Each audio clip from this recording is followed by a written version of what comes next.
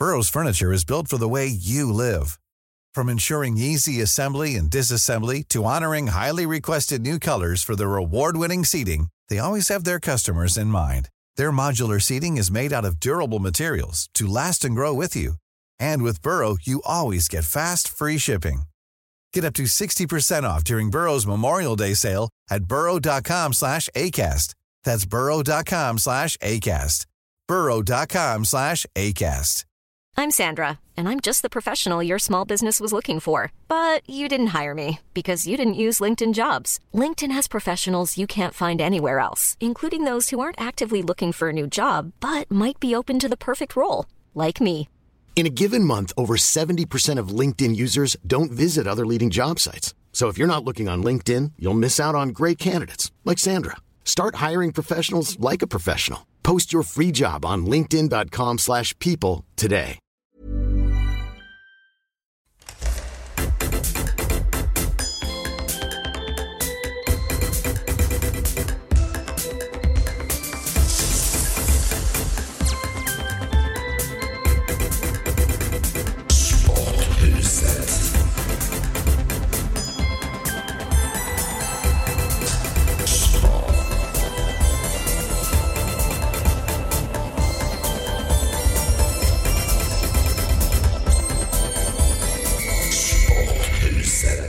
Sporthuset har flyttat ut ur Sporthuset och in på Kover och Melin AB på Södermalm i Stockholm. Jens, Lasse och Tommy och jag och Lovisa är på plats framför för första gången en live-publik. Kan vi få höra publiken?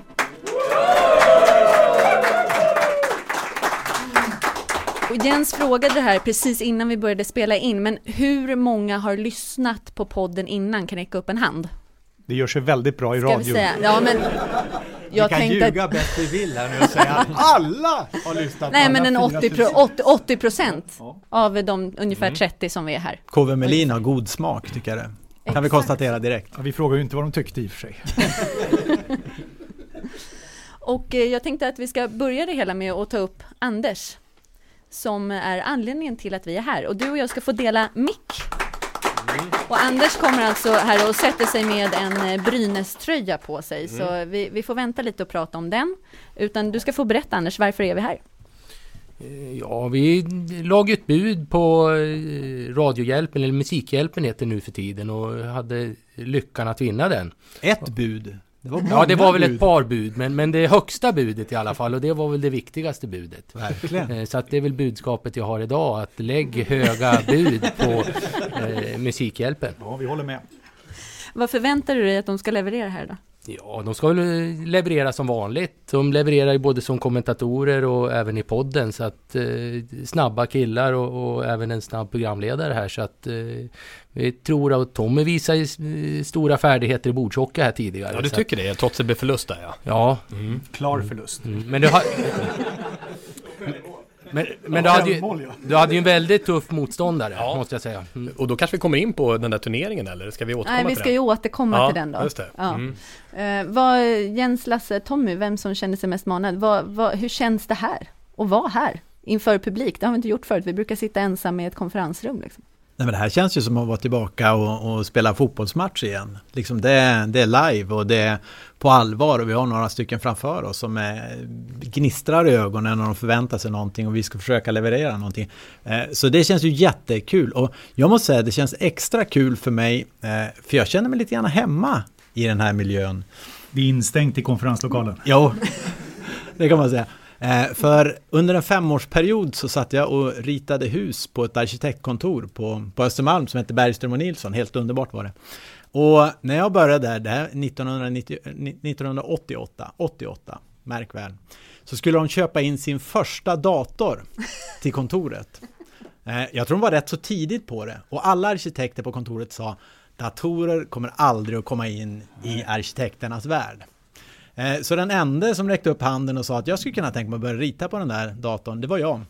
Och det var ett perfekt sätt att lära sig att rita på, för att erase betyder radera.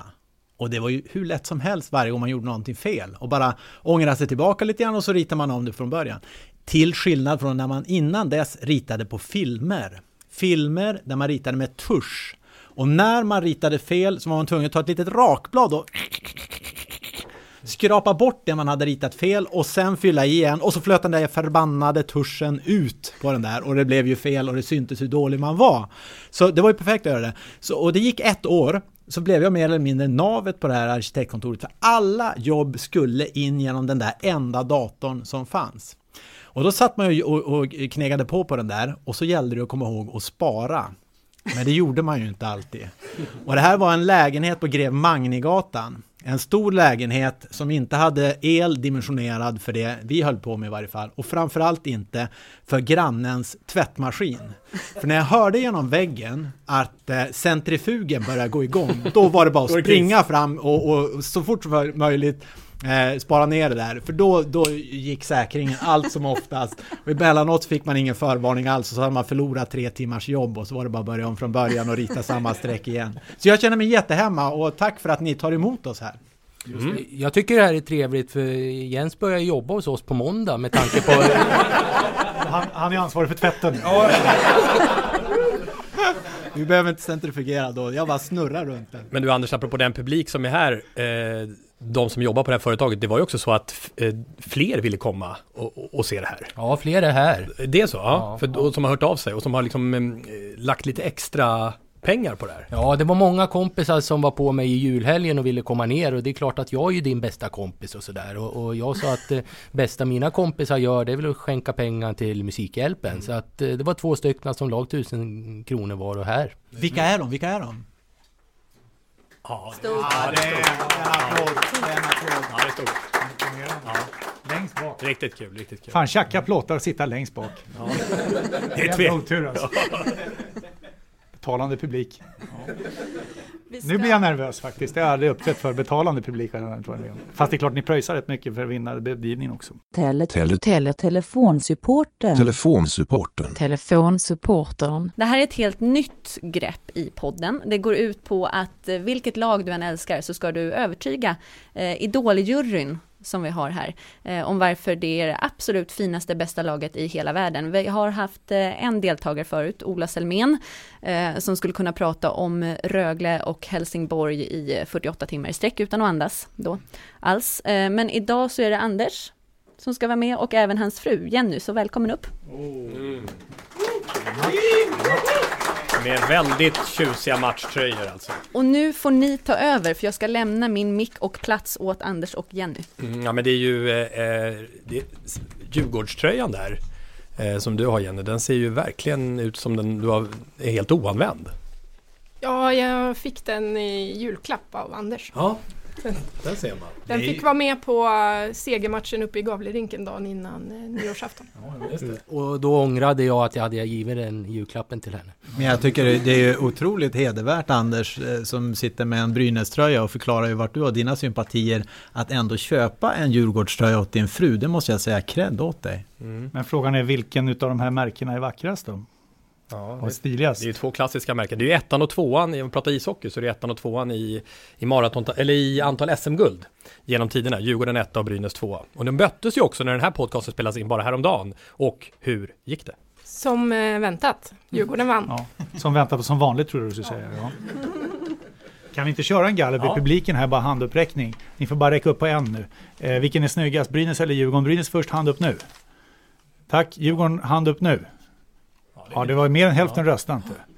Och då tycker ni troligtvis Arsenal-tröjan som sitter på rad 1. När vinner Arsene Wenger en titel? Ja, förlåt. Vann förra säsongen. Okej, vem börjar? Ja, och det är fram till mikrofonen här ordentligt, för vi vill ju verkligen höra vad det är som ni har att ge oss vad det gäller att börja hålla på era respektive lag. Brooklyn Tigers, smaka på det namnet. Brynäs är mästaren om man ser det de senaste 50 åren. Sedan 1966 har man tagit 12 SM-guld, spelat 10 mästerskapsfinaler och vunnit 8 av dessa. Bäst när det gäller. Men som Brynäs har man också fått uppleva lika många svackor som storhetstider. Gulden lagen har tagit sedan 70-talet har ofta kommit när laget varit uträknat och ofta efter kvalspel för att hålla sig kvar. 1980 tog man sig knappt till slutspel, men Tigern lyckades formera manskapet och SM-guldet kunde bärgas. 1993 låg man under med 2-0 i matcher och det krävdes ett samurajtal från Tommy Sandlin för att vända på underläget. 1999 då skulle bröderna Sedin spela byxorna och brynäsarna, men efter bland annat en makalös vändning i fjärde matchens sista period signerad Tom Bissett så lyckades Honken med manskap både se till att Brynäs tog SM-guld och att jag fick diska fram till midsommar. 2012 skulle Brynäs vara chanslösa mot Skellefteå, men med kapten Silverberg lyckades guldet komma hem igen. När man tänker på Brynäs tänker man på lirarna. Krobbe Lundberg, Liljan Eriksson, Mats Näslund och Ove Molin, men också på familjenamnen Wickberg, Salming, Silverberg eller Bäckström. När man säger Wickberg säger de flesta Håkan, men jag tänker på Ture. Han såg till att Brynäs blev en stormakt i ishockey. Han som öppnade Norrlandsfönstret före Putte Kock och där spelarna från orter som Vålerim, Insjön, Kiruna och Bjurholm välkomnades in i hans kök med kaffe och bullar. När man säger Salming så säger hela hockeyvärlden Börje. Men jag säger Stigge. Stygge Stigge som skrämde självaste Phil Esposito. Men störst av alla namn för mig är Tord Lundström. Byggnadsingenjör Lundström.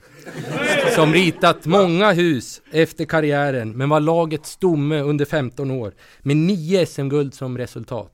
9 SM-guld, flest i Hockey-Sverige. Det är för sådana spelare jag håller på Brynäs. Det är för sådana spelare jag älskar Brynäs. Oj. Helt enormt alltså. Vad är det som händer? Ja, det här blir en utmaning. Det är ingen tävling, det handlar om att visa kärlek. Men jag kan säga att det här Rögle-Helsingborg vi hade för ett tag sedan, det fick en konkurrent här i kärleksbombning av en klubb. Ja, det måste man ju säga, för den kärleksbombningen handlade ju mest om lidelse och pina och ta sig igenom jobbiga... Rögle har väl aldrig vunnit något? Ja, de har gått upp i högsta ligan i och för sig. Så att, ja, men då kör vi Djurgården då. Yep. Varsågod. Tack. Jag kommer från en måttligt sportintresserad familj. Min pappa tittar som högst på en rallytävling och min mamma hon tittar på 3 Kronor och höll på Leksand. Men något lag skulle man ju hålla på. De flesta på orten där jag växte upp höll på Brynäs. Det gjorde även min stora syster. Så det gjorde jag också till en början. Men någon gång där på mitten av 80-talet så satt jag och tittade på 3 Kronor med min mamma. Och så såg jag en spelare som var något alldeles extra. Han hade världens finaste lockar och såg väldigt, väldigt snäll ut. Jag blev kär i den spelaren och det var Håkan Södergren. Håkan spelade i Djurgården, så därefter är de mitt lag. Det börjar med kärlek till en spelare som sen har växt sig till en kärlek för en hel klubb. Allt eftersom så märkte jag att Djurgården var mer än Håkan. Det var spelare som du Boye, Riddervall, Arto, Jens Öling, Micke Johansson och förstås Challe. Och listan kan ju göras längre, till exempel med Mats Sundin. Alla brann de för sitt lag. Alla hade den där speciella klubbkänslan, Djurgårdshjärtat. Vid SM-vinst 3 år i rad, 89, 90, 91, fyllde jag stolt med garderobsdörr med uklipp på Håkan och Djurgården. Och de hänger för övrigt kvar än. Men Djurgården är inte bara hockey, det är också den finaste fotbollsklubben i Sverige. Den som inte förstår varför kan bege sig till Hovet eller numera Tele2 Arena och låta sig dras med i stämningen, inramningen kring matcherna. Allt från inmarsch med sjung för gamla Djurgården till den som inte hoppar ett gnagasvin och alla andra sånger däremellan. Få skapar en sån stämning som Djurgårdens fans. Fansen som också har det där Djurgårdshjärtat, passionen. Och visst finns det stunder när hjärtat brister. Som när hockeylaget efter 35 år ramlade ut i elitserien 2011. Eller när fotbollslaget åkte ur allsvenskan 99. Och för den delen så händer det också vid derbyförlust eller vid vilken annan förlust som helst. Men en riktig blårand eller järnkamin, spelare som supporter kommer alltid igen för kärleken till klubben. Det är därför mitt hjärta slår för Djurgården, för alltid, oavsett.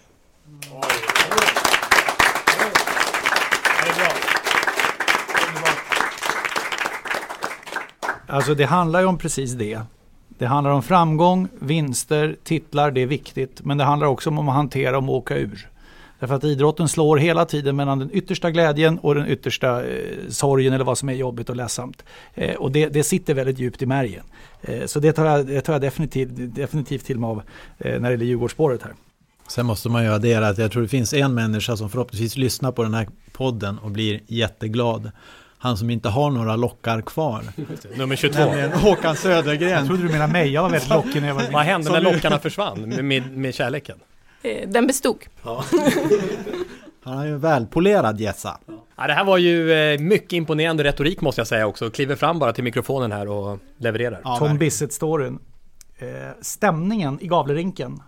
Alltså man ska ha klart för sig att Modo var ju på väg att säkra titeln. Du var inne på det i snacket. Modo var på väg att säkra titeln. Han var 4-1 tror jag eller någonting sånt där. I början av tredje perioden eller någonting. Och så vänder alltihopa och det var ju klart. De började distribuera in guldhjälmar eller vad det var för någonting vid Modo spelarbås. Och Brynäs vänder. Och när Tom Bissett gör det där, jag tror att det är 6-5 målet eller någonting sånt där. Då spelar de OA hela natten spelar de i högtalarsystemet. Och Lars-Gunnar Jansson och jag kommenterar i Sveriges Radio. Jag kommer ihåg det där. För jag tror att fan alla sjöng alltså. Alla sjöng. Och vi sa det till varandra att de kommer ju OA en vecka efter den här vändningen. Och så vinner de hela skiten också. Men trycket i Gavlerinken då, det var nog alldeles brutalt alltså. Var det 99 sa du eller? Men var det där final 4 då eller? Ja, final 5 var ju Övik. Ja, visst. Och så avgör Ove Molin öppen kasse. Ove Molin öppen kasse. Och det här kan vi testa på händerna i luften. På vägen fram. Och nu kommer quizfrågan idag. Vem var målvakt i Modo? Mikael Tellqvist. En expertkommentator på C More. Det kan ju inte vara Arton. Det här är hans största trauma. Apropå att de var så nära guldet. Kommer det här på tal, då deppar han nog fullständigt. Han var ju bäst i serien också den här säsongen som målvakt då. Och sen så fick han uppleva den här oerhörda kedjan. Det kommer en quizfråga till dig som Brynäs fantast. Du kommer ju säkert klara den galant. Det är ju Bissett, Janne Larsson och Ove Molin var superkedjan. Och sen var det backar i första femman, om vi nu kan kalla det femman. Vi kallar det så. Per Jos och vem var den andra backen? Per Lövström. Oj. Per Lövström snackas inte mycket om i dessa dagar. Vi som är Tierpare möter igen ändå då. Ja, just det. Nej, det var ett enormt lag verkligen. Per Lövström. Ja. Nummer 23 va? Överkurs. Nej, 23 tror jag, var inte det brorsan Jonas? Ja, okej. Ja. Vi tar det till fikat. Ja. Måste också bara nämna kring 91 Djurgårdsguldet. Lars-Gunnar Jansson som var första finalserien jag fick jobba med på Sveriges Radio med Lars-Gunnar Jansson. Grabben lirar ju i Djurgården då. Magnus Jansson va? Och han fick sitta och kommentera grabben när han vann SM-guld i hockey. Det var lättare för LG än när han själv stod och coachade AIK 1988 och AIK slog ut Djurgården. Vilket innebar att LG som coach hade ju ena sonen som spelade för Djurgården i det där kvalspelet. Eller i kvartsfinalen. Så det var ju inget kul för Jansson då när han kom hem på kvällen. Och det blev ingen bonus eller någonting för grabben eftersom AIK hade slagit ut Djurgården i det ögonblicket. Det var en konstig stämning vid frukostbordet sen. Strålande presentationer. Mycket imponerande. En applåd.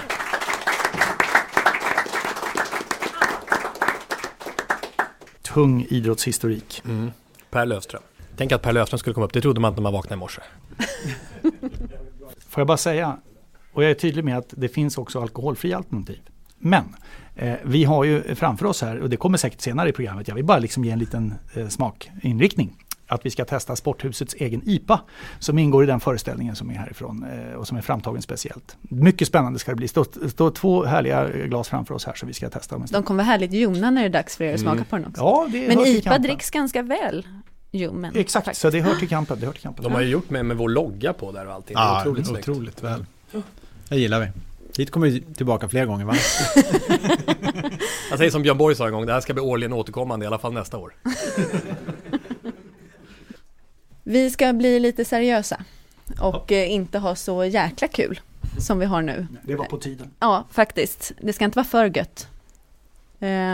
Det har varit en dokumentär alldeles nu i helgen på Dokument utifrån på SVT om FIFA. Vi har pratat om FIFA i podden tidigare. Ni har nämnt dem i era originella infallsvinklar. Vad är det som händer? Och nu när det börjar närma sig att man ska välja nya ordföranden så är känslan, kommer det bli lika dåligt igen? Där börjar vi vår diskussion. det som faktiskt alla fotbollsfans och fotbollsintresserade pratar om. Vad händer med det politiska bakom våra älskade fotbollsmästerskap? Fotboll, fiffel och FIFA heter det ju. Eller i möjligen annan ordning, men den här... FIFA, fiffel och fotboll. Ja, just det. Den där dokumentären som var otroligt intressant. Allting startade ju på 70-talet med João Avalanche, när brasilianaren tog över, som gjorde enormt mycket kommersiellt för fotbollen. Men där startade också den här muthistoriken, korruptionsproblematiken. Och där startade den kulturen. Och sen tog ju han in Sepp Blatter och sen har det bara fortsatt. Men nu är ju Sepp Blatter avstängd och frågan är, han kommer ju inte fortsätta som ordförande, som president. Men frågan är ju vad som händer härnäst. Om de kan utrota den här hemska kulturen. Ja, det är ju en gigantisk utmaning, men man kan ju, till att börja med så kan man bara gå tillbaka ungefär 42 år i tiden. För det är nämligen, under 42 år har FIFA haft 2 stycken olika ordförande. Det är Avalanche och det är Sepp Blatter.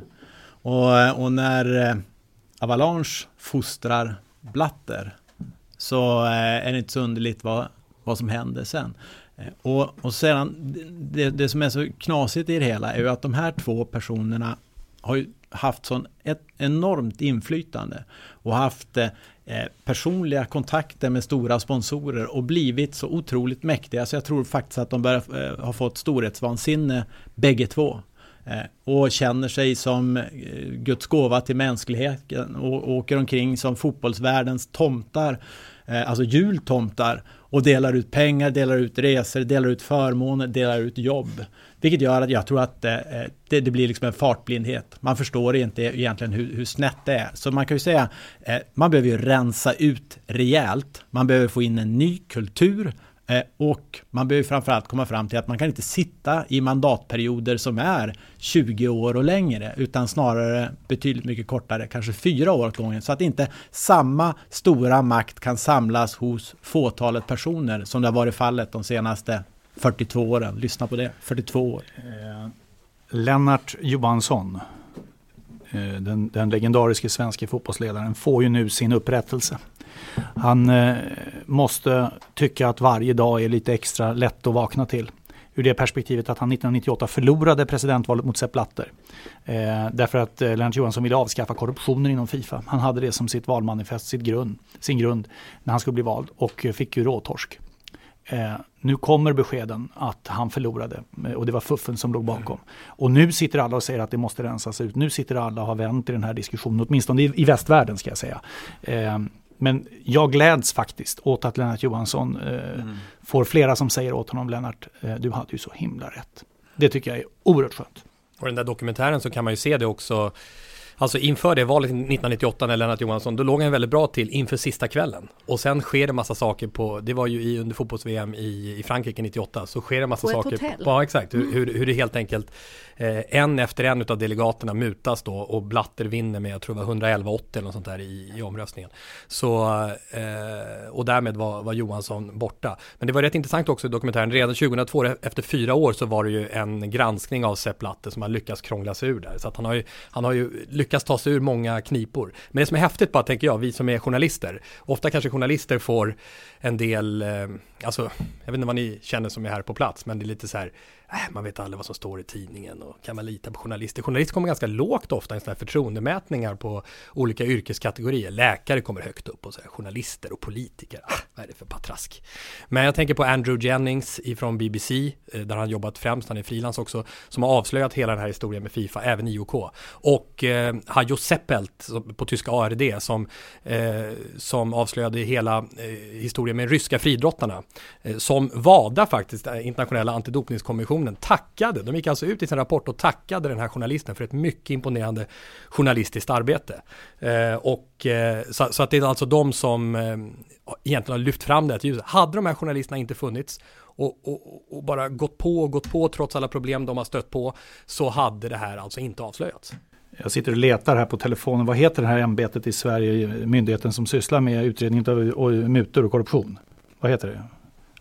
hur som helst. Åklagarämbetet i Sverige som var involverade i mycket av de här historierna som har uppdagats i Sverige, lägenhetsaffärer och annat, de hade ju, alltså de får ju rimligtvis, de kan ju inte andas av förvåning och upphetsning om vartannat där över allt det här vi hör ifrån internationella avdelningen för FIFA.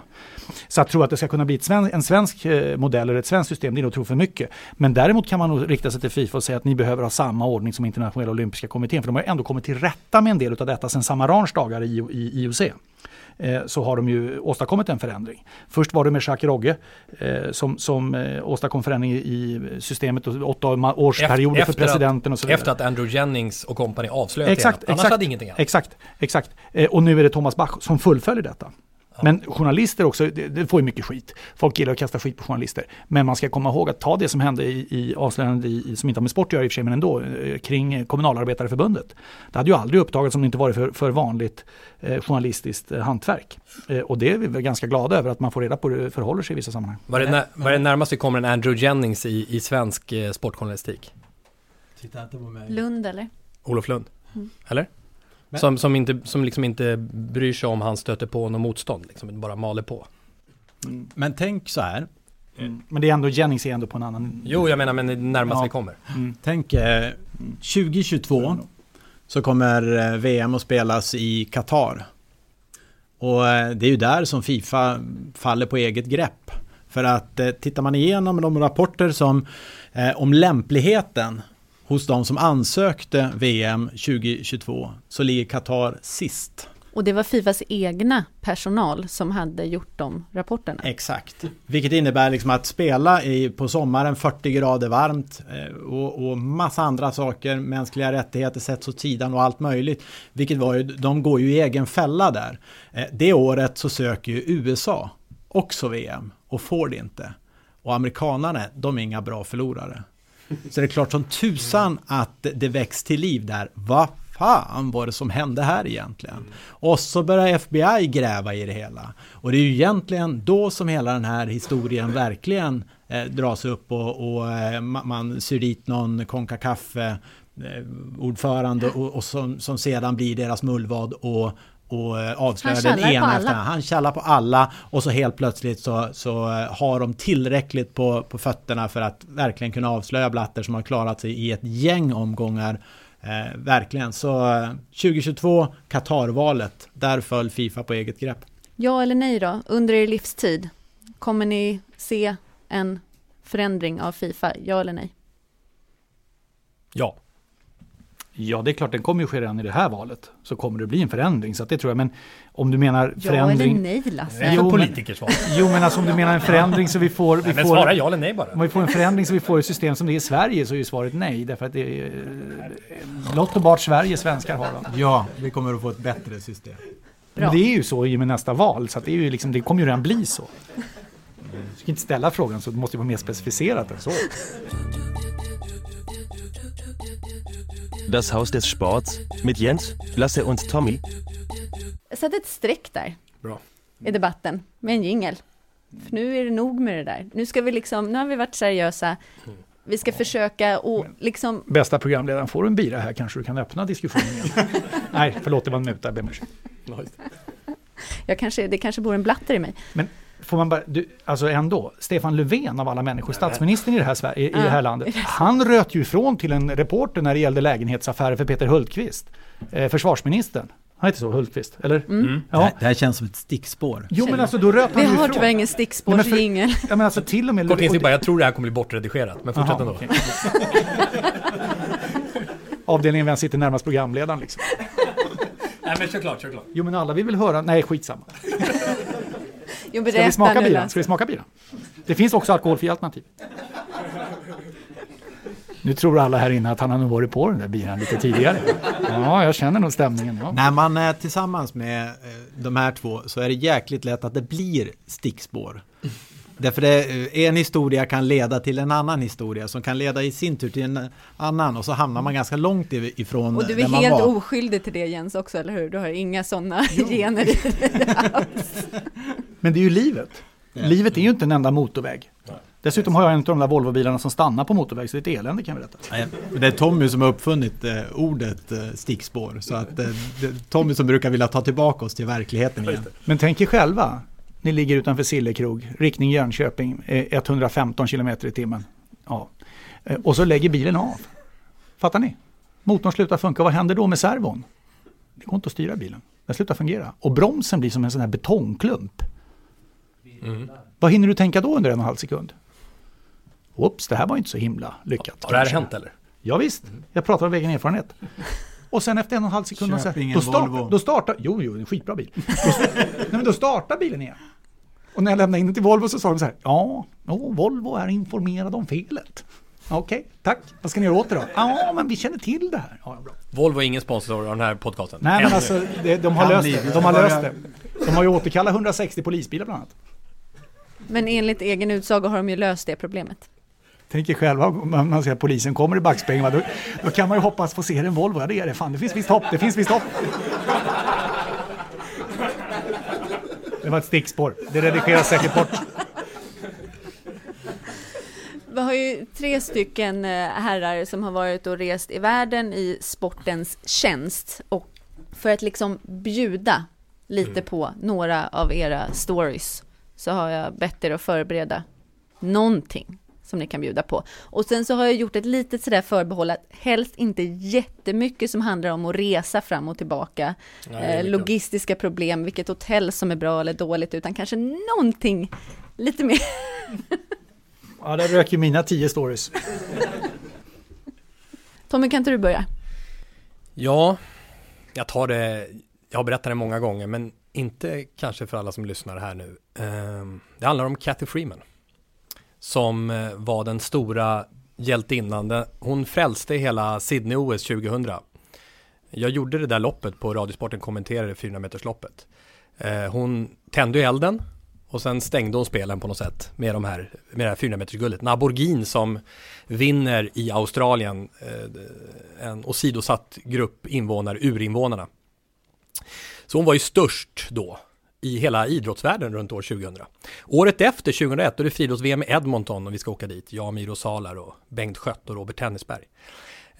Och då så hände det sig så att när vi skulle åka iväg dit så hade det varit, jag tror det var IOK-kongressen och sånt där i Moskva. Och på planet hem därifrån så hade Bengt Schött, vår reporter, hamnat bredvid Cathy Freeman och haft långt samtal.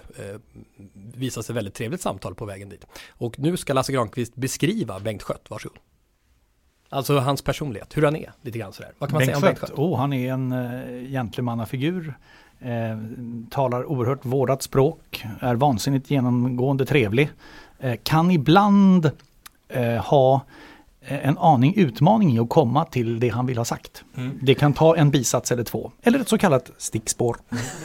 Han kan till exempel säga så här om man har varit på Gotland och han frågar på mobilsvaret så här hur och de flesta säger tjena hur var det på Gotland? Och säger han, hallå ja, det var Bengt här, hoppas innerligen att du har haft en angenäm sejour på Kalkstensön. Så pratar han. Har ni hört Bengt Schött på Radiosporten? Ja, visst. Han har varit med det är en mänsklig rättighet att få lyssna till Bengt på Radiosporten. Han har varit med sedan slutet av 80-talet. Okej, tillbaka till huvudstoryn. När vi kommer till Edmonton så börjar tävlingarna och våra sändningar. Robert Tennisberg, vår intervjureporter, är där nere i det som kallas mixed zone, nere i intervjuzonen. Uppe på kommentatorshyllan sitter jag, Miro Salar och Bengt Schött. Tennisberg står nere i mixzone och han får syn på Cathy Freeman och tänker, wow, jag måste ha en intervju med Cathy. Hon är ju störst av alla just nu. Hon är nämligen inte med och tävlar i Edmonton för några skadeproblem. Men hon är ju fortfarande störst på något sätt. Alla kastar sig bort mot Cathy Freeman och tennisspelaren. Och han ser att hon håller på med någon liten sån här post-it-lapp. Där det står ett namn och ett nummer på. Och det står Bengt Schött. 070. Beep. Ska vi se. Fortsättningen får ni inte här. Konstigt, varför har Cathy Freeman en post-it-lapp med Bengt Schötts namn? Bengt Schött som är han är ju liksom en svärmorsdröm verkligen. Han är så långt från någon så här festpris eller tuff kille man kan komma. Konstigt. Men då Tennisberg tar mod till sig och säger så här, jag ser att du har namnet på en av våra reportrar på din post-it-lapp. Varför har du det? Jag vill så gärna träffa Bengt Schött. Jaha. Så han följer med Cathy Freeman upp då till kommentatorspositionen. de andra reporterna snopna.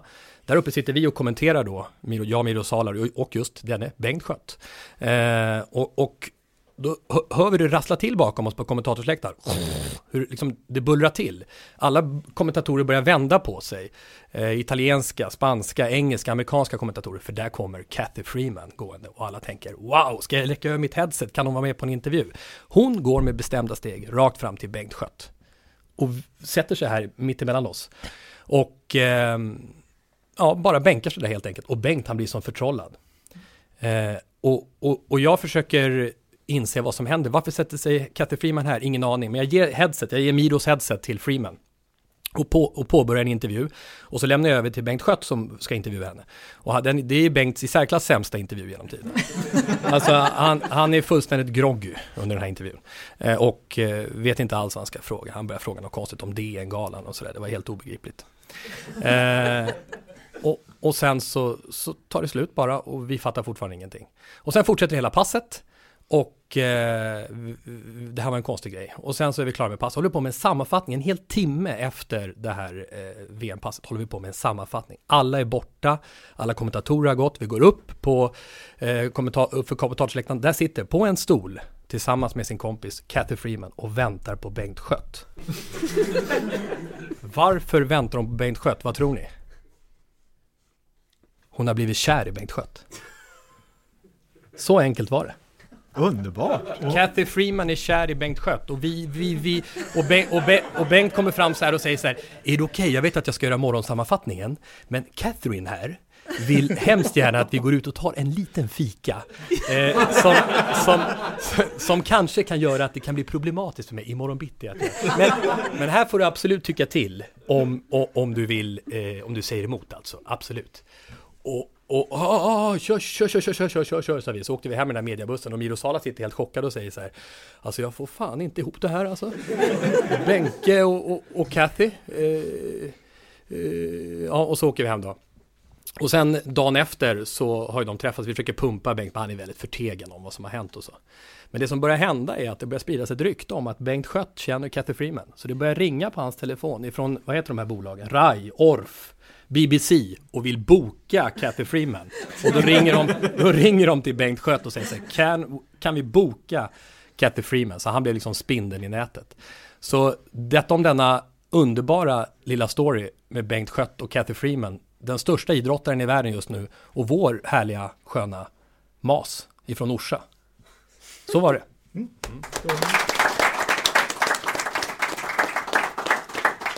Bengt Schött förtjänar att nämnas med största respekt i ett journalistiskt perspektiv också. Verkligen. Är man utsänd på ett mästerskap för Sveriges Radio och Bengt arbetar, dels jobbar han ju dygnet runt, han sover nästan aldrig.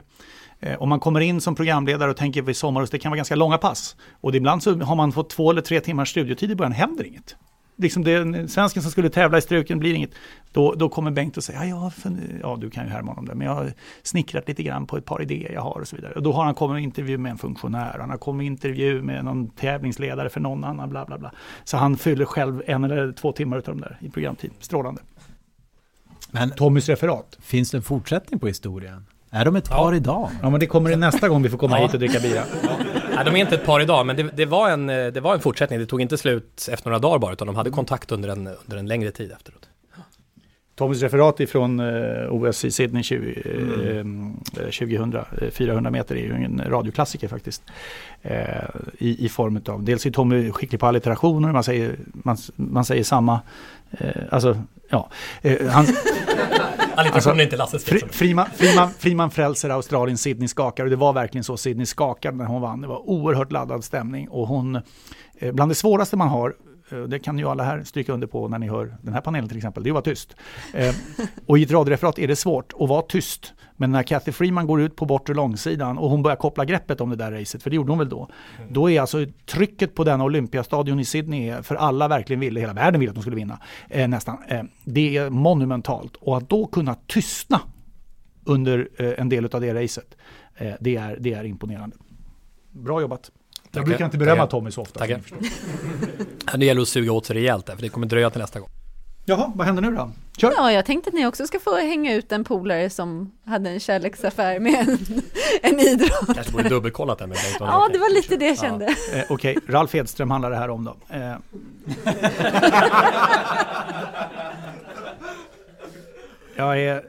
Jag har upplevt så oerhört många härliga stunder med Ralf. Och det är bland svåra samtalen jag har haft, inte den jag ska berätta ett stickspår här också, men det var när jag ringde och sa att jag kommer lämna Sveriges Radio. Jag ringde först till Ralf när jag berättade det.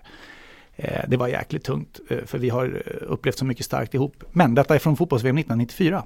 Kommer ni ihåg att Sverige spelar mot Rumänien? Matchen gick till straffsparksläggning. Sverige vinner den här straffsparksläggningen och går vidare till semifinal.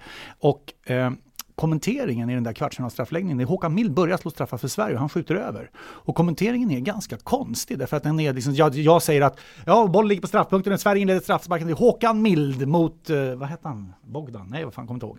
Målvakten i Rumänien i alla fall. Bollen ligger på straffpunkten och Mild har sats och Ralf sitter ju precis bredvid. Och Mild kommer fram så skjuter han ju över. Och han skjuter över! Han skjuter över! Och man hör Edström bakom. Och jag tänkte, vad sa han? Så jag sa, över en gång till! Och då sa han, igen, vad var det som har hänt? Och då visade det sig så här, matchen var ju väldigt dramatisk. Sverige gjorde 1-0 sent, blev 1-1, blev förlängning. Rumänien gjorde 2-1, Sverige fick en gubbe utvisad. Och gör ändå 2-2. Kenneth Andersson hoppar mycket högre än målvakten nickar in, ni kommer kanske ihåg. Och så blir det straff. Och när straffläggningen ska börja så säger allt så här, ja du Lasse, det är spännande det här. Ja, jo. Men du, hinner man gå på toaletten, säger han. Nej, det är klart att inte gå på toaletten. De ska ju börja skjuta straffar nu. Det här säger vi i sändning. Vi sitter och muttrar om det här i sändning. Du kan inte gå på muggen nu. Du ska börja skjuta. Det är otroligt dramatik. Du får ju hålla det. Fattar du? Så här. Och då kommer den här första straffläggningen. Då visar det sig att Edström har kontaktat kollegorna precis intill. Jag tror att det var NRK Norge faktiskt. Och sagt det att jag ser att ni är färdiga. Ni har druckit upp den där petflaskan. Jag märker inte detta, för jag har ju fokus på straffläggningen som ska börja på andra sidan. Edström kommer tillbaka och mycket riktigt nyttjar han denna petflaska för det behovet som han hade. Och det gör han precis. Och trycket för honom släpper exakt när Mild skjuter över. Det är helt otroligt. Så av det skälet så blev det... Det är inte vilken straffläggning som helst vi pratar om. Det är faktiskt inte det. Och när allting var klart och Sverige gått vidare så sa han, alltså det är för jävla roligt, men vet du vad som hände? Då berättade han. Dock inte i sändning.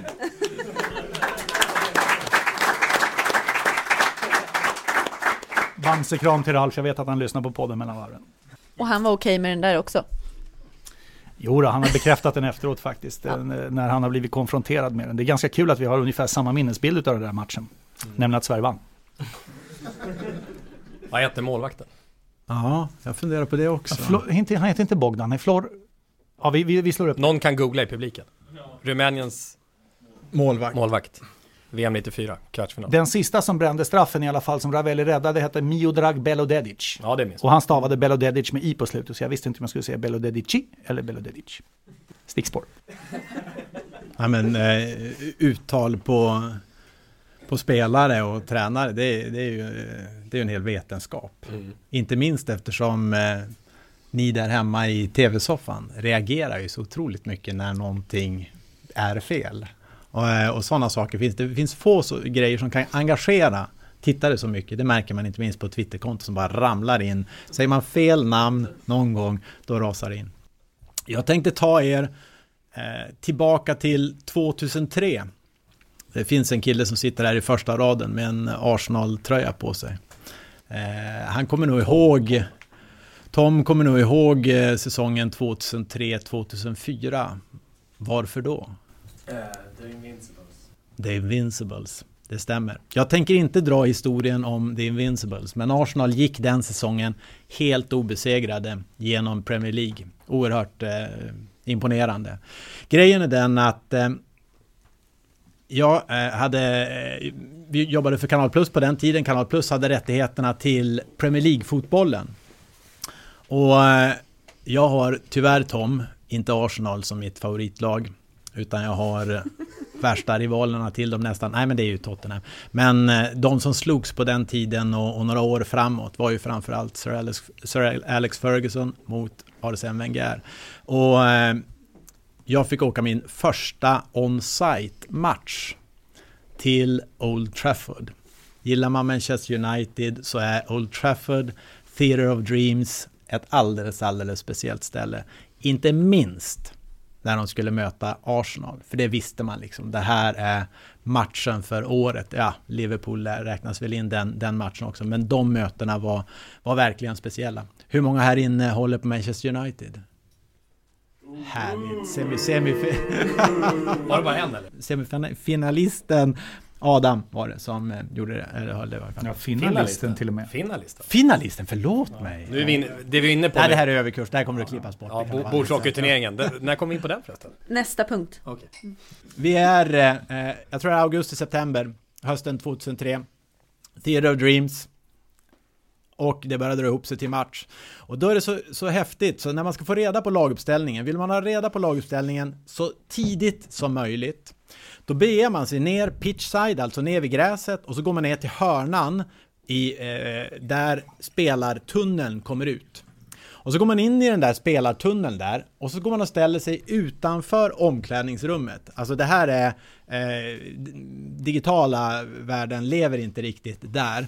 För att då kommer det ut en gentleman från omklädningsrummet, och så ser han så mycket stiligt klädd, propert klädd, och så kommer han ut, så drar han laguppställningen och det går undan. Så det gäller liksom att man är med där, för att han drar ganska ofta siffror, så man bara skriver upp siffrorna där, så man försöker pussla ihop de där laguppställningarna. I vilket fall jag tror det var jag och Niklas Holmgren som kommenterade den matchen tillsammans med mig, som var där inne, och då står man inne i den där tunneln. Det är speciellt. För där ser man liksom spelare går lite grann in och ut från omklädningsrummet, hämtar lite dojor eller vad det nu är för någonting. Man kommer nästan inte närmare än så. Och det är stort för mig som gillar Manchester United. Det är stort att vara på den matchen. I vilket fall som helst, i spelartunneln där.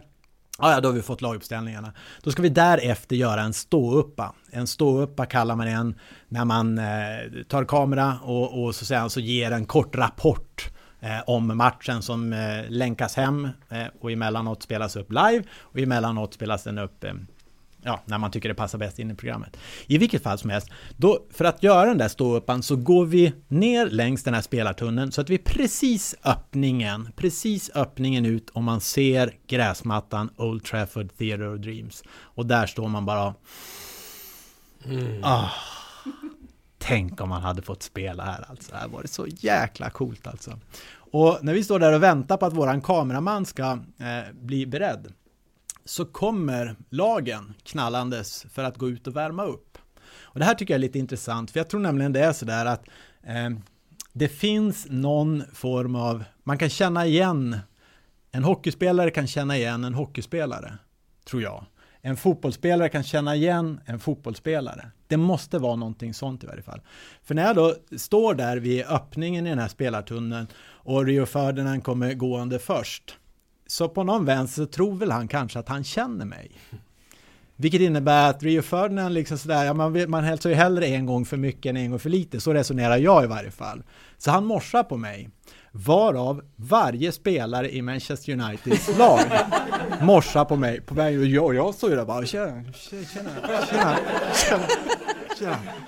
High five och hela grejen. High five och hela grejen. Alltså kan ni tänka er någonting större än komma till den matchen vid det tillfället och dessutom få hälsa på varenda spelare i laget på vägen ut. Det är bevarat på ett alldeles litet speciellt ställe i mitt hjärta. Ja, det är stort. Och min. Ja, det är bra. Riktigt stort. Vad sa Holmgren? Holmgren såg ju bara och gapade. En till! Känner du honom också? Det är en bamsekram till Holmgren också. Tänk om det hade varit konstgräs, Jens. Vad värdelöst det hade varit. Ja. Eller hur? Du sa det här med doften. Ja. Det är ju halva grejen. Faktiskt. Det finns ju att köpa granbarrstoft till jul om man vill, så man kan väl köpa grässtoft till konstgräs. Vi tar inte den diskussionen. La maison de sport avec le Jean, Las et Tommy. Tidigare så har vi haft en bordshockeyturnering här ikväll. Det är anledningen till att vi är här. För att Kover och Melina AB har ju köpt en bordshockeyturnering med kommentering av Lasse, programlederi och reporterskap av Tommy och expertkunskap från Jens. Knepigt att vara expert i bordshockey. Du fick inte mycket luft, men du gjorde ditt bästa. Du blev domare sen också, så då fick du ändå en viktig Ja, det var ju totalt hopplöst för Lasse har ju en svada utan dess like och han gick igång fullständigt på de här bordshockeymatcherna som ju inte har en 10:e sekund av andrum. Men du skötte det väldigt bra, så jag blev en supporter på någon vänster för de som spelade istället. Men då visar vi ska vara tydliga med detta. Avesta Lasse må ursäkta. Det måste vara den mest prestigefyllda bordshockeyturneringen genom alla tider. Det är ju en häftig turnering här, 25 stycken deltagare i Uppsala och Stockholmskontoren. Enormt prestigefyllt. Och som har lett fram till Anders Hedberg mot Sören Johansson. Sören Johansson som har sitt eget namn i bordshockey-bibeln. Det säger en del om nivån. Och sen är det Adam Simonsson emot Linus Nordstedt. Där har vi paren alltså. Våra matchkommentatorer idag, låt mig presentera. Jens Fjällström, expert på bordshockey, och Lasse Granqvist, huvudkommentator. Ja, tackar. Det är första gången på 28 år jag kommenterar bordshockey. 1988 var det jag och Göran Agdur som körde, eller rättare sagt Göran Agdur och jag. Nu är det Jens och jag. Fjällström, du ger lite kort förutsättningarna, bara vad du tror taktiskt mellan de här båda. Ja, men vi har ju här 2 stycken fotbollsspelare, vilket gör mig väldigt glad och visar liksom att de med bollsinne tar sig fram till finalen. Linus är Finland. Yes, och Adam är Sverige. Ja. Okej, då är vi klara för spel. Adam för Sverige och Linus för Finland. Därmed är vi redo och matchen har börjat. Då är det Linus som har pucken. Nej, det är inte. Det är Adam i den offensiva zonen. Tappar pucken. Det är fortfarande Adam långt ute till höger. Det är Adam som försöker med ett instick i mitten misslyckas. Och Finland får ett friläge. Svenska borta. Det var absolut nödvändigt. Linus ute till höger den här gången. Och förra gången lyckades han med ett direktskott i boll, inte den här gången. Istället är det bakom mål för finländarna. Det var en kort stund. Här kommer försöket till att göra mål från samma spelare. Och titta där! Såg ni nöjdhetsdraget i mungipan? Vad hände där? Det gills inte. Det är 2-2 med andra ord. Jag hinner knappt med. Det är finländarna som spelar ytterfart. Nu ser vi detta spelet som är patenterat. Från egen zon! Han gör en salo och släpper in pucken från andra sidan planen! Och det är... Vad fan står det? Det är 3-2 till Adam. Som har vänt. 0-2 till 3-2. Är det så att finländarna börjar bli lite stressade? Är det ytterforward? Adam leder med 3-2. Du leder. Ta det lugnt Adam, du leder. Men kan han verkligen spela undan resten av matchen? Finland har pucken i den offensiva zonen. Långt ner bakom. Han har fastnat där. Svenskarna tar den. Det har varit en otrolig utdelning utav svenskarna när det gäller skottprocent i den här matchen. Jag tror det är 100%. Vad säger du Jens? Tack ska du ha. Pucken är kvar i offensiv zon för svenskarna. Det är tillfälligtvis. Pucken går ner bakom den offensiva kassen för Finland. Ligger under med 3-2. Dramatiken ökar. Vansinnigt bra den svenska målvakten. Sverige är hårt ansatt. Finland har pucken. Det är Linus alltså. Som skjuter. Misslyckas en gång till. Ute till höger. Linus fortsätter ligga på höger. Där kommer det. 3-3 Linus. Det är alltså 4-3 ledning för svenskarna i det här läget. Det är Adam som leder över Linus med 4-3. Och det är Finland som kommer i Linus patenterat försök ute till vänster. Misslyckat. Finland tar tillbaka initiativet med skott. Bra räddning, svensk målvakt. Han är inte så rörlig, men han är bra. Kommer pucken under kontroll för svenskarna i en ytterposition till vänster. Det är Finland som tar den istället, med svenska backen är där. Han är bra den där vänsterbacken. Han är ofta där han ska vara. Han håller sig så att säga i sitt spår. Istället är det finländarna som tappar pucken. Svenskarna har den. Hur mycket är det kvar? Svenskarna håller pucken. Nej, Finland får chansen i målet! Linus 24-4. Linus 24. En minut kvar. Vi hamnar på någon sportbar i Hartwall Arena känner jag.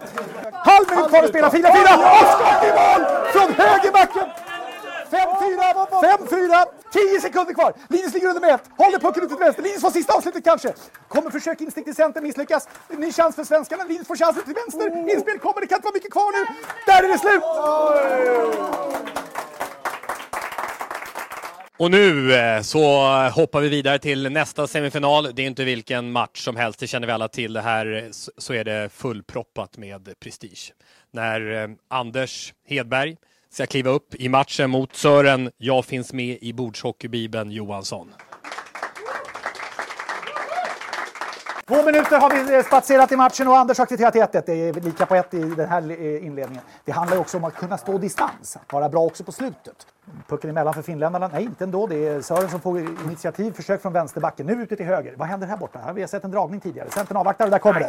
Centern slår in 4-2. 4-2 från Centern. 5 sekunder kvar att spela. Sören håller pucken och kan bara defilera in det här i mål och vinner matchen med 4 mål mot 2 eller blir det 5-2. Det blir 4-2 Sören. Ja, det är 0 här och det är 0 där. Och Sören står för Finland och Adam står för Sverige. På tal om trash talk.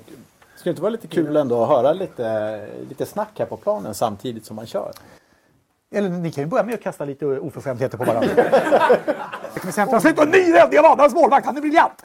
Men där kommer vänsterforwarden att ta pucken för Sören. Sören är ute till vänster nu den här gången. Det är 2-1 i finalen. Men Adam snor ute till höger för ett centraslut till slut. Sören försöker ut till vänster den här gången och det blir målvakten räddar. När Sören kommer ett centraslut och pucken är fastlåst innan den slussar ner till Adam ute till vänster.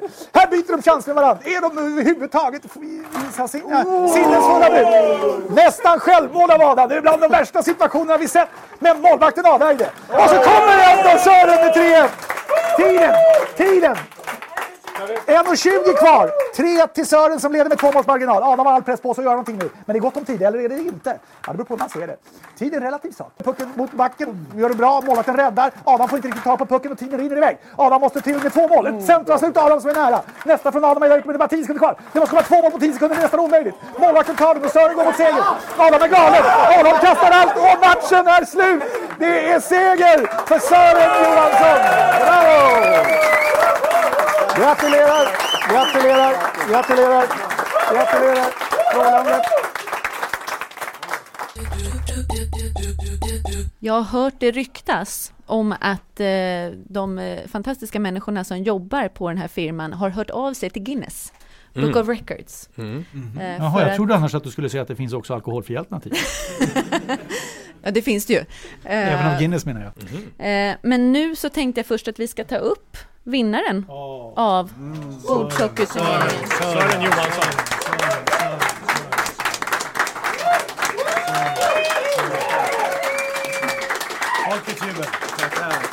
Jag måste säga för det första, det är fantastiskt jätteroligt att sitta och lyssna på er alla 4 här. Ja. Så det, du får hoppa lite närmare här så att du kommer åt mikrofonen. Kom fram till mikrofonen så kommer alla höra. Jag sa just det att jag tror alla står bakom det att vi tycker det är fantastiskt kul att ha er här och även att Anders har lagt ett bud och hoppas att de pengarna kommer till god användning. Men säg inte för mycket Sören, för det kan sluta med att vi är tillbaka nästa vecka också. Det tror jag vi skulle uppskatta. Ja. Det var ju lite överraskande för oss när vi kom hit att vi hade med ett nästan bordshockeyproffs att göra, va? Ja, det tycker jag tar i lite grann. Alltså vi hade ju bordshockeybibeln uppe och där fanns det alltså en fint som heter Sören som var uppkallad efter dig. Så det hade vi inte en aning om när vi kom hit att det skulle vara en sån liksom potentat i bordshockeyhistorien som var här. Det var lite kul faktiskt, för när jag sa det till Tommy att Sören ska ju vara med, och det finns ju med en Sören-fint i bordshockey. Ja, det är inte han, va? Sa Tommy då faktiskt. Ja. Men han har lärt sig det. Ja, det ser man. Ja, det var ju som jag sa till det var mer än vad jag visste själv. Men däremot visste jag att jag hade mitt namn som en fint, men inte att det fanns en bibel som de har tryckt. Berätta om hur finten går till, om du får beskriva det med dina egna ord. Ja, den är som det stod där i den här boken att det är grad 4. Den är lite svårare än många andra. Och jag vet inte om jag använder den så många gånger, men det är, man klackar fram den och så vänder man, snurrar ett varv med klubban och träffar spetsen på klubban. Så är det tänkt. Men det krävs mycket träning och det är svår att utföra, tycker jag. Vad var det som gjorde att du vann här ikväll? Ja, det var små marginaler vill jag säga. Det har vi hört förut. Och du tog en match i taget, men förutom det väldigt ödmjuk, måste jag säga. Ja, men vi har ju tränat nu kanske 2-3 månader inför det här och det har varit frenetiskt många matcher om både alla dagar, alla vill vara med. Det är få förunnat att komma till semifinal, ska ni veta. Det är 30 man här som vill spela, så att varför jag kom dit, jag tyckte jag hade kylan på slutet av matchen. Jag tyckte att de lekte av, ungdomarna lekte av sig lite grann i början och sen kunde jag ta över på slutet. Det var det som också satt jag chanserna, som man brukar säga. Man undrar ju hur det går med verksamheten här. Alla som ringer, det är inte svar direkt liksom. Nej, vi har viktigare grejer för oss. Skärp. De här 25 000 som det kostar att ta hit bordshockeyturneringen är ingenting mot det tiden vi inte har debiterat under de här månaderna. Var vdn som var inne där. Men du Sören, har du varit med i riktiga bordshockey? Alltså med tanke på att ditt namn är med på bordshockey-SM eller? Ja, det vad jag minns så började första SM 83. Gick i Vilundahallen för övrigt i Väsby. Och där var jag med och 2 år efter. Så att SM har funnits ett antal år. Jag tror att 83 var det första året. Möter du Avesta Lasse eller? Ja, jag känner igen namnen. Men Agder och Thomas Pettersson och andra namnkunniga spelare har jag mött. Med blandad framgång. Du är ju hockeylirare själv. Ja, pensionerad. Eller hur? Du har ändå ett track record här med Djurgården och Bayern och lite grann. Ja, visst. Berätta om att du är, för Peter Forsberg 1994 OS i Lillehammer. Han gör en Foppa-straffen på Corey Hirsch, frimärke, enormt uppmärksammat. Det kallades då för en Kenta Nilsson. Det vill säga det var en kopia på Kenta Nilssons mål mot USA i hockey-VM i Globen 1989. Men det var ju absolut inte Kenta som hade hittat på den. Han gör ju en Sören.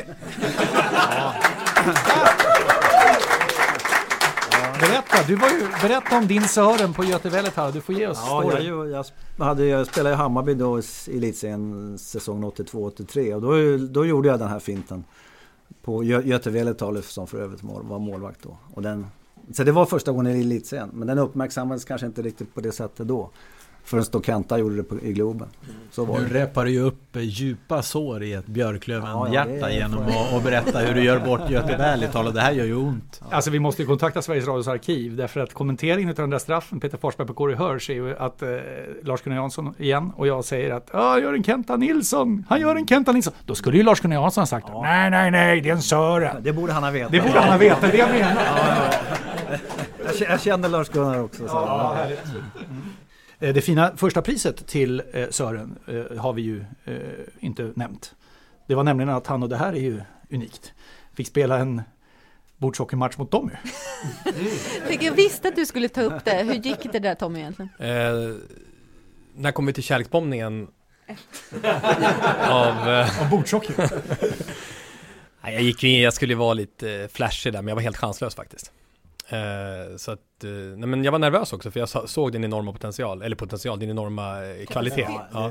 Sen har du inte sagt, du var inte uppvärmd, eller jag hade ju spelat 2 matcher så att vänsterutten var lite skev också. Ja, och det går att skylla. Det går att skylla, de är alldeles nya spelen så att, Fast jag kan avslöja att spelet som ni spelade på faktiskt gick sönder innan, och eftersom det är ett gäng ingenjörer här så var det ju många som var framme och lagade, och det var just, tror jag, vänsterytten där som det hade varit lite. Och därför det aldrig funkar. Hur ska du ta hand om den här segern nu? Segrar, det kan man aldrig få för många. Det var jätteroligt verkligen. Och jag tror att de här grabbarna vi kommer fortsätta spela, så att det kommer nog bli de kommer fortsätta försöka slå mig. Så att jag får försöka träna mer för att jag ska kunna hålla dem bakom mig. Du säger vi stort lycka till resten av gänget för att du var överlägsen idag. Tack så jättemycket. Tack.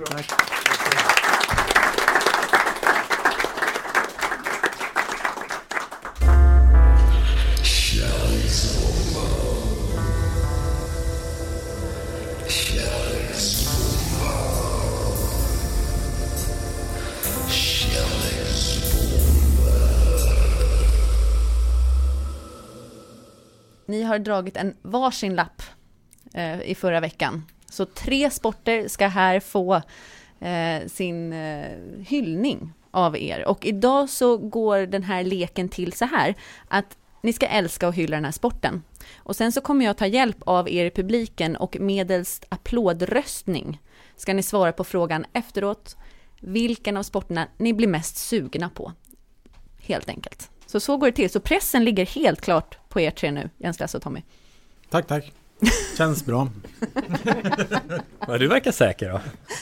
Vem känner sig manande att börja? Jens. Vad drog du för lapp förra veckan? Ja, det var en nitlott, kommer jag ihåg. Vad var det? Jo, grejen var ju den, när jag drog den och läste den så visste jag inte vad det var för sport. Och jag tror när jag nämner goalball för er här inne, så skulle jag vilja se hur många vet på rak arm vad goalball är för sport hand upp. Ja, det är 5-6 stycken i alla fall. Då har vi 5-6 stycken av 30. Det motsvarar ganska så väl den lilla gallup som jag har gjort också. För jag har ställt den här frågan lite grann. Så med andra ord, det är en sport som nästan inga känner till. Men när man beskriver den så hajar nästan alla till.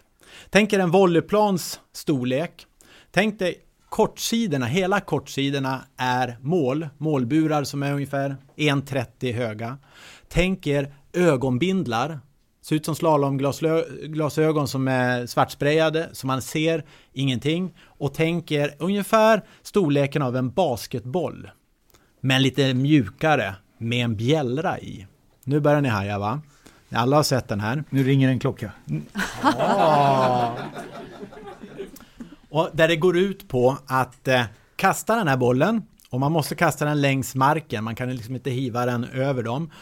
Och så sedan så göra målet på andra sidan. Det här är en sport som kom till, men det är ju främst synskadade som utövar den. Och den kom faktiskt till efter andra världskriget. För att man skulle rehabilitera och skapa aktivitet för krigsveteraner som hade blivit synskadade. Där har vi liksom grunden till det hela. Nu kommer jag gå in lite djupare på sporten. Tänk er, när vi använder oss av våra sinnen så är synen kopiöst dominant. Man brukar säga att synen står för ungefär 80-85% av våra intryck. Tänk er nu den här sporten. Jag skulle nästan vilja att ni blundar lite grann för er själva.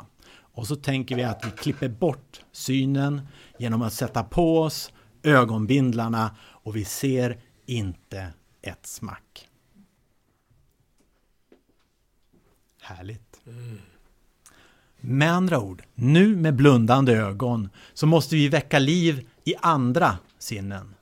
Framförallt hörseln. Hörseln som ska klara av att fokusera på den här bjällran för att klara av att berätta var den här bollen befinner sig. Vi är 3 stycken spelare i varje lag. Vi är 3 stycken som ska klara av att täcka ett mål som är 9 meter brett. Förstå vilket samarbete som krävs. Ni har ingen aning om vart era medspelare är. Jo, såklart. Om ni har tränat det här väldigt många gånger så kommer man ju få det. Likadant när man ska kasta de offensiva kasten i alla fall. Jag har pratat med Fatmir Seremeti. Goalballens Zlatan Ibrahimovic. Han som gör skillnad. Han som kliver fram när det blir som allra svårast. Det han berättar är när han tar på sig ögonbindeln ser han bättre än när han har dem av. Han säger det är knivskarp bild av planen, det som sker. Det är HD-kvalitet på det som sker. Förstå hur mycket man har tränat, hur många kast man har gjort. Det här är en sport som bygger otroligt mycket på lagspelet, på tilliten och hålla koll på varandra. Men det är också en sport som bygger otroligt mycket på taktik. Och då tänker man, men hur tusan är det där taktik? Man ser ju bara de singlar iväg, de ser ju dessutom ingenting. Hur vet de egentligen vart de kastar iväg den här bollen? Men de vet på en halv meter när var den där bollen kommer att träffa. En halv meter när. När de skickar iväg den här bollen så gör de det i en hastighet av mellan 70 och 90 kilometer i timmen. De här bollarna väger 1,2 kilo. Blir träffad av den och det känns betydligt hårdare än att stå i muren när en fotbollsspelare i division 2 drar den raka spåret i magen på dig. Det här är tuffa killar, det är fysiskt väl förberedda killar och tjejer som utövar den här sporten. Taktiken att då köra, liksom, nu spelar vi diagonalt här och försöker bearbeta en sida 2-3 gånger så motståndarna successivt börjar förflytta sig lite grann mer åt det hållet för att sedan sätta den i andra. Det här är system där man pratar om att spela 1-5-systemet, vilket det svenska laget gör, vilket innebär att man delar in den egna bredden så att säga i 1, 2, 3, 4, 5 rutor. Och så sedan så kan man göra en 4-2 till exempel. Då skjuter man från fjärde rutan, siktar diagonalt över på andra rutan. Eller man kan göra en 3-5-4. Nämligen att man tar bollen i tredje rutan, tassar iväg lite grann. Och så sedan så skickar man den från andra för att överraska motståndare på den delen. Det här är sporten som nästan ingen har provat. Men som Fatmir berättar, när de har grupper som kommer dit kommer de in otroligt skeptiska, men de går därifrån saliga. Det här är sporten där seende och synskadade kan tävla på samma villkor. Stora killar med muskulösa paket och tatueringar får på sig de här bindlarna och de blir små rackare om när de inte känner sig trygga i det hela. Goalball, en helt underbar sport. Svenska landslaget har legat på träningsläger i helgen. Fatmir skickar sina hälsningar att han utlovar paralympiskt guld i Rio till sommaren. Bara vi ger den tillräckligt mycket kärlek här och nu och ikväll. Tack så mycket. Ja. Jag förstod att man kunde köra en 2-4 och en 3-5-3 och vad det var. Kan man göra en Sören också? Ja, de snurrar ju ett varv. Ungefär tänker som en diskuskastare. Så snurrar de ett varv innan de skickar iväg den. Så det är ju skruv på mer eller mindre alla kast och skott de sätter iväg. Straffsparkarna eller straffarna otroligt avgörande. För då får det bara vara en spelare som ska täcka ett helt mål då. Någonstans känns det som diskus med ögonbindel skulle vara lite spännande. Alltså det måste ju snurra rätt bra då faktiskt. Du gjorde verkligen allt du kunde, Jens. Det är det som är uppgiften. Ja. Imponerande. Mycket imponerande. Nu är det din tur, Tommy. Ja. Så behöver lite mer lyssning i lurarna. Jag vet inte vad jag ska hitta på nu riktigt. Kan jag få med, ni kanske kan få vara med lite och peppa. Se om vi kan göra det tillsammans på något sätt. Ni i publiken alltså. Fiskar du efter röster här? Ja. Hinderlöpning. Stod det hinderlöpning eller 3000 meter hinder på lappen? 3000 meter hinder. Okej. 3000 meter hinder. Det heter ju på engelska steeplechase. Jag har alltid funderat på varför det heter det. Och först nu har jag lyckats utröna det efter att ha varit kommentator på 17 raka friidrotts-VM eller någonting sånt. Det har sitt ursprung i 1800-talets Storbritannien då man sprang mellan städer och hade dess kyrktorn, steeple, som riktmärke. Och på vägen så passerades oundvikligen hinder i form av åar, diken och stenmurar. Apropå det som finns på 3000 meter hinderlopp, ni vet, med hinder och vattengrav. Den moderna friidrottsgrenen härstammar från ett drygt 3000 meter långt terränglopp och det finns många kopplingar till terränglöpning och hinderlöpning. Och det var en del av Oxford Universitys idrottstävling år 1860. Så historiens vingslag finns där. Och under flera decennier så har det här varit Kenias nationalgren. Apropå att det påminner om terränglöpning. Kenyaner, grymt bra på terränglöpning från unga år. Men framförallt så handlar den här hyllningen om det som har varit stort för oss svenskar. Anders Gärderud. 3000 meter hinder. Min expertkollega på Radiosporten i slutet av 90-talet och den senaste svenska olympiska mästaren i en löpgren på herrsidan. Anders Gärderud som satte 4 världsrekord i en löpgren, nämligen denna, på 70-talet. Gärderud som kom fram som en supertalang och som tidigt utmålades som den nye Gunder Hägg började som professionell löpare 1971 och det här är häftigt. 1971 blir han professionell löpare. Han sätter upp ett resultatmål på 5 år. Om 5 år ska jag vara som bäst. Då ska jag slå 8:10 tiden som då var världsrekord. Då ska jag vinna olympiskt guld. Vad händer i Montreal 1976, 5 år senare? Och när Gärderud säger det 71 har han misslyckats på ett antal stora mästerskap och åkt ut i medeldistanslöpningar på försök och så. Vad händer 1976? Han tar OS-guld och han gör det på världsrekord i ett och samma lopp. Så här lät det från Sven Plex Pettersson i Sveriges Television. Vi kunde lika gärna ta Åke Strömer på Radiosporten. Och det här ni kommer in i bilden. Det är nu korten ska fram. Han avancerar. Går upp på andra banan förbi östtysken. Upp till Malinowski. Och sätter Anders in stöten. Gärderud leder. Och ska nu spurta. Klarar han östtysken? Östtysken kommer upp. Han klarar honom inte. Sista hindret. Jo! Östtysken faller. Östtysken faller. Gärderud spurtar mot mål. Och Gärderud tar guld på nytt världsrekord. Det är nytt världsrekord i OS-finalen. Anders Gärderud. Och glans i 6. Ja, det sa Bosse Hansson. Ja, tack så mycket. Man mot man med hinder och vattengravar som extra svårighetsgrad. Hinderlöpning är något av det mest ädla som finns inom idrotten. Så är det.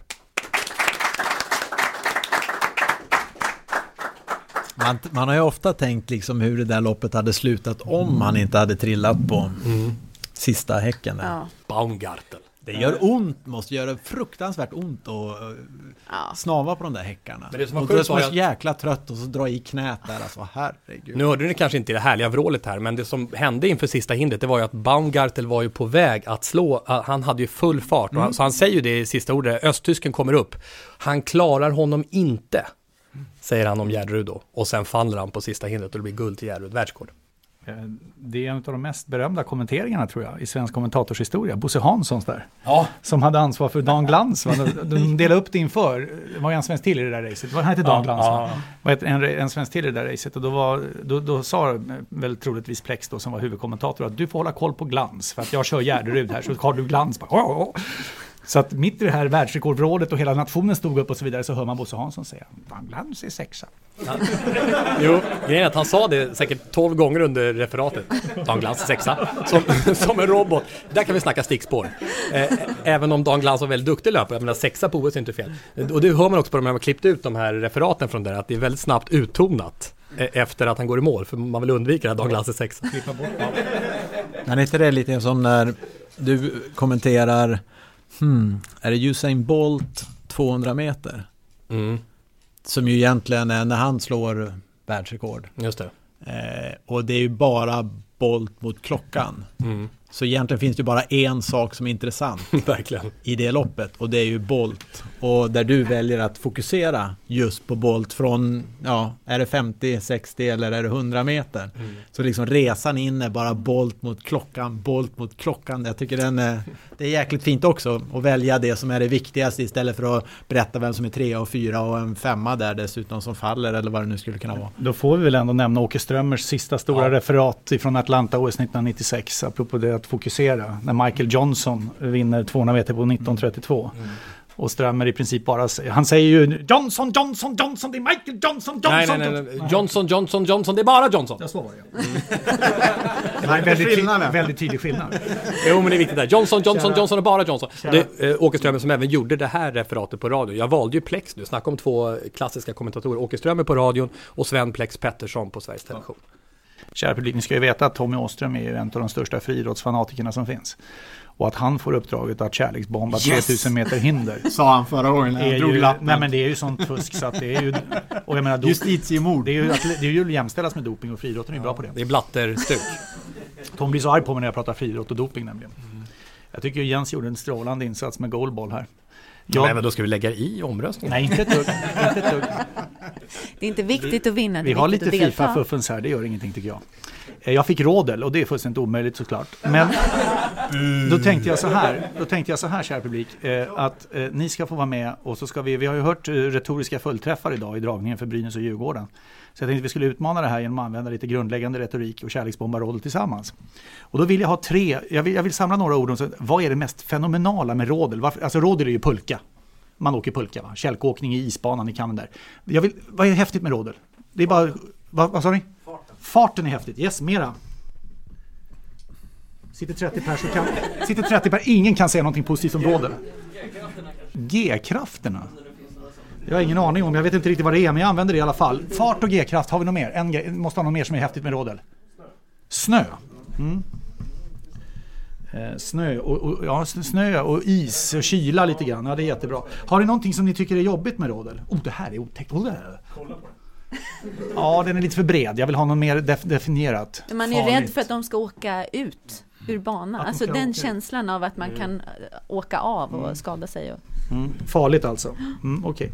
Då har vi positivt till fart, G-kraft, snö, is, kyla och negativt till farligt. Okej. Då gör vi så här. Nu ska jag på 60 sekunder tala om varför vi här inne tillsammans, för det här har vi kommit överens om nu, det kan ni inte backa ifrån, varför vi tillsammans älskar rådel. Är ni med? Vänta, jag ska starta klockan här bara. Det kan du skita i för en egen.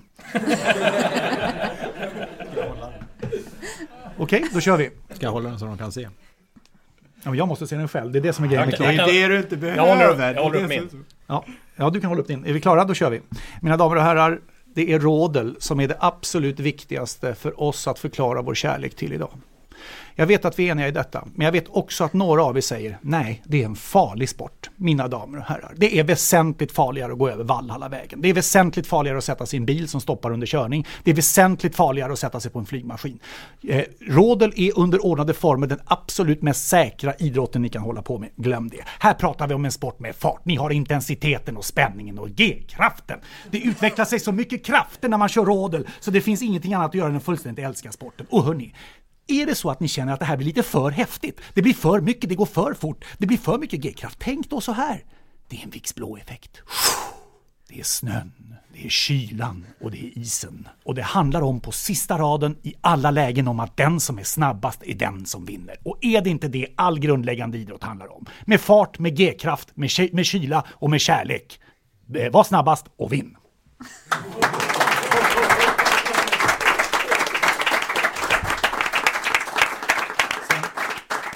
Sen vill jag påminna publiken vid röstningen om att vi har en överenskommelse. En avalanche-överenskommelse. Vi går rakt på röstningen. Vilka känner att goalball är den sport jag är mest sugen på av de här 3? Applåder nu!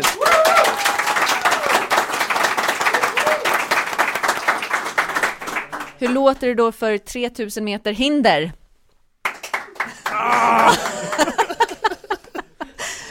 Och så har vi då till sist rodel. Överenskommelse. Jag är fan sist. Tydlig vinnare. Tydlig vinnare i goalball. Och då tycker jag, kan inte Jens få smaka på, det finns också alkoholfri alternativ. Den här IPAn som är allra först, som pris för att han vann överlägset. Har jag några att skåla med? Ni kan få gå och hämta. Så gå och hämta om ni vill skåla. Det är imponerande Jens det här med goalball alltså. Ja, verkligen. Det är nu när vi väntar på drycken. Men kan det vara lite så här att jag var lite för självsäker? Ja. Det korta och rätta svaret på det är ja. Och att det på ett sätt är, som ni sa, att komma ur underläge och ha en sport som man egentligen inte gillar från början på ett sätt. Man anstränger sig mer.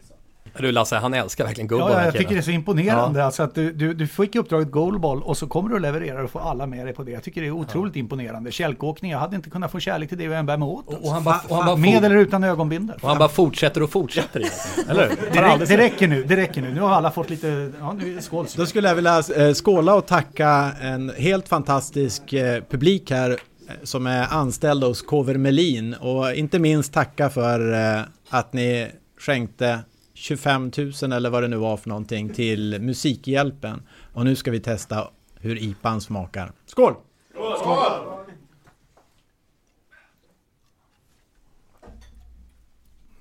Det här är en IPA som är hemma i Sporthuset. Fruktig och blommig kan man säga, va? Det känns så. Orangeare hållet. Mycket bra.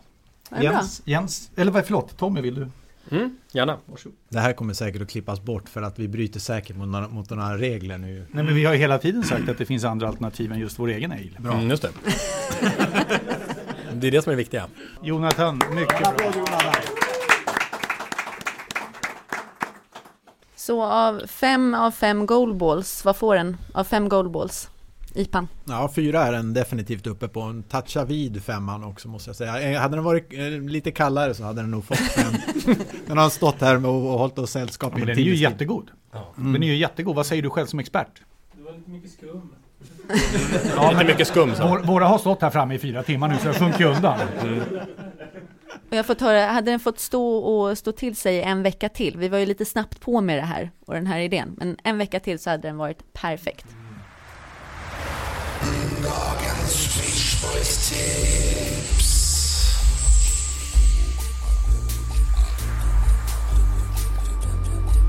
Dagens Beachboys-tips.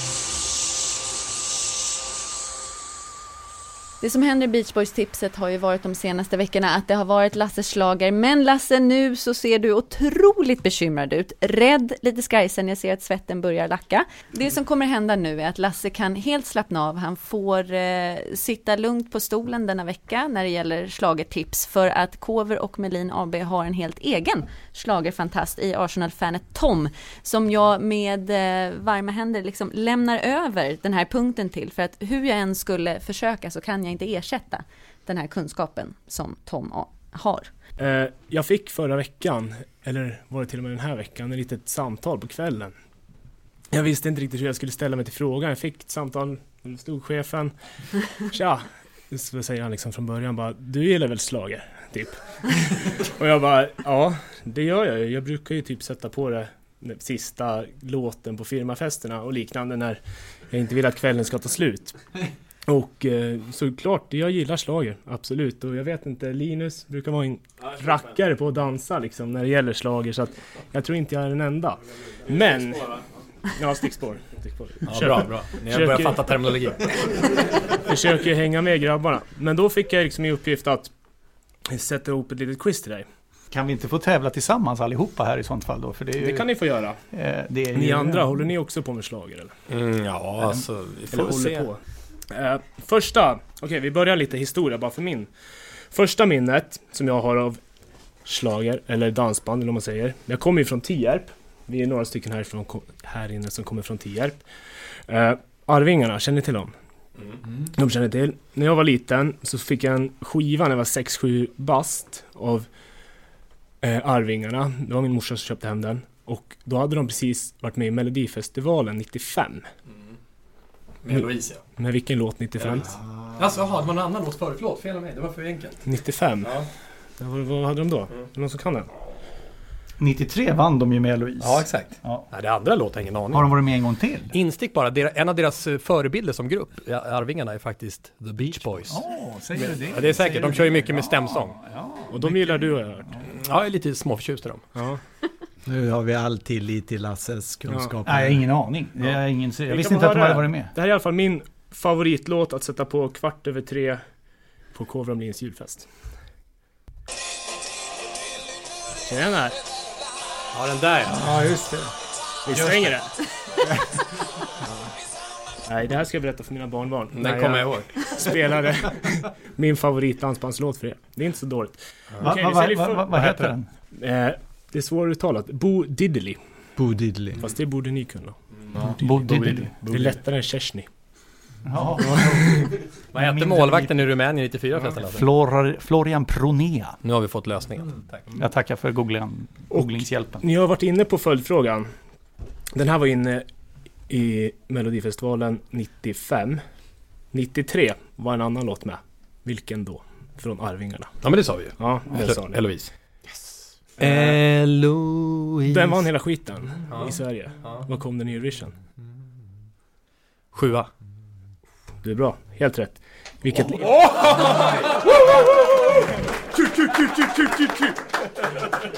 Men det vet väl alla människor? Ja, det där var ju kanske dagens grej, va? Jag tror Tommy får ta över avdelningen här. Dra alla 7 i internationella finalen, det är bra. Okej, följdfrågan på det då. I vilket land? Då är frågan om vilka som vann 92 alltså. Vi vet ju 92 inte svar på ingen det. Det är inte halvgardering att dra Irland. De har väl vunnit. Ja, bra. Helt rätt. Var det det? Nej. Vi är otroliga. Ja. Ringer Christer Björkman. Ja. Om vi tar en liten extra fråga på det då. Arvingarna, ni är ju rätt bra på idrott, har jag hört. De har spelat in en låt med en känd svensk idrottare. Vilken? Friidrotter. Jag vet att de sjöng på Olle Goops 50-årsfirande i alla fall. Fotboll kan vi droppa. Folkkär. Han hade med VM 94 att göra. Brolin. Ja, de åkte upp i Kenneth luften. Andersson, nej. Ravelli. Kanske jobbar. Okay. Ja, Ravelli. Jaha. Ja, den... Och den hette, jag antar att du inte kan sätta titeln. Nej, tyvärr. I gult och blått. Vill du höra den? Såklart. Ja, absolut. Det här är lite en snabbis. När är den ifrån? Den är ifrån 2002.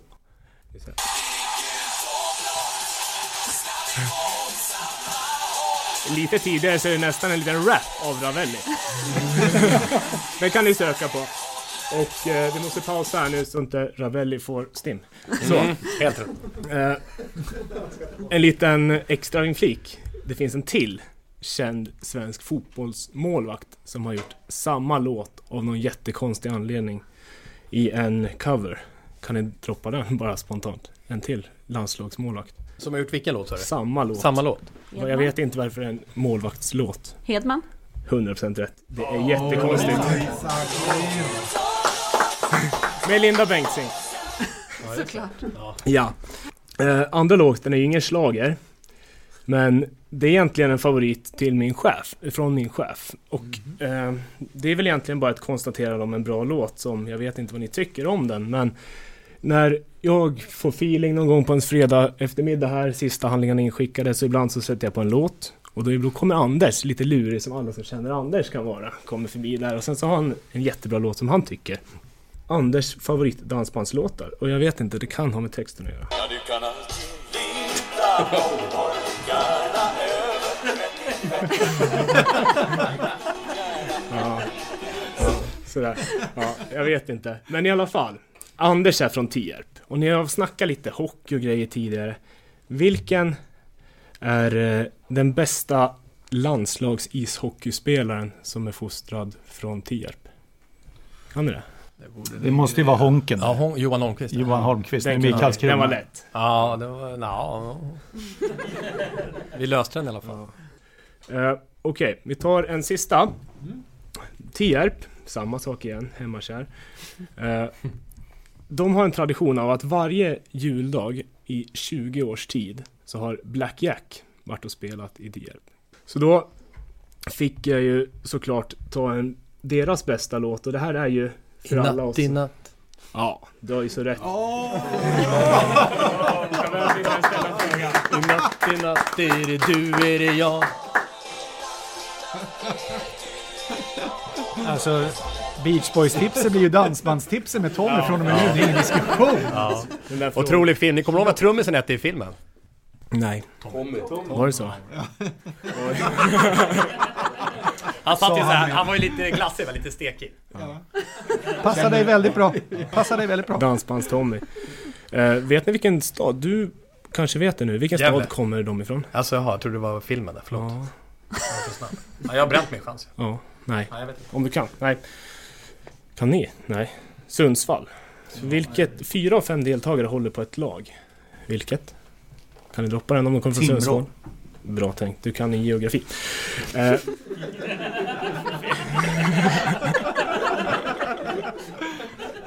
Skulle kunna vara Giffarna. Ja, vi sa in på vilken sport det var. Vilken var Timrås första elitseriesäsong?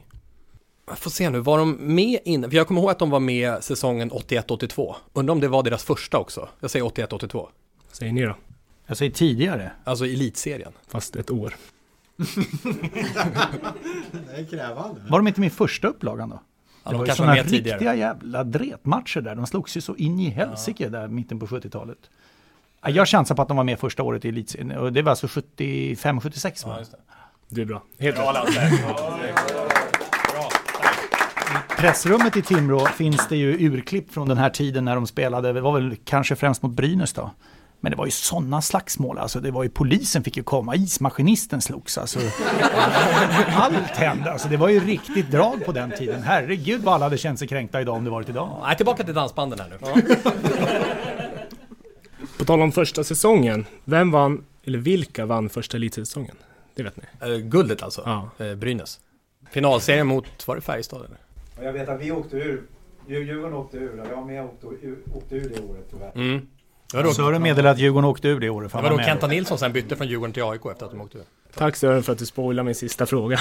Nej.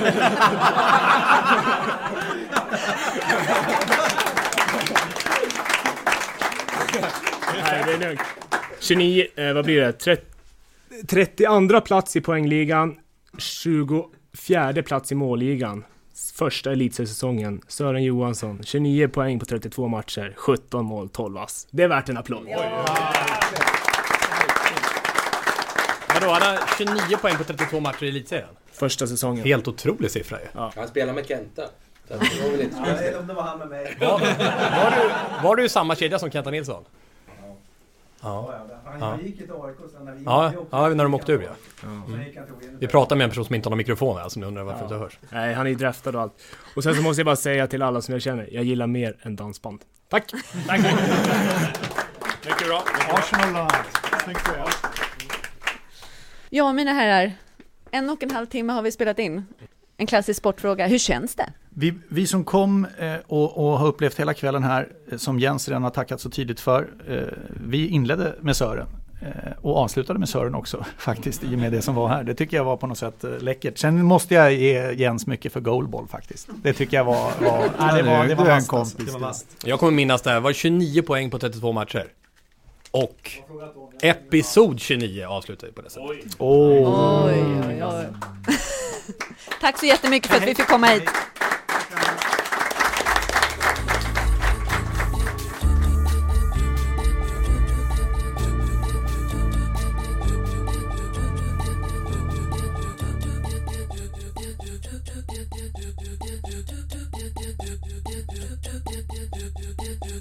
podcast is produced by House of Sports for Seymour.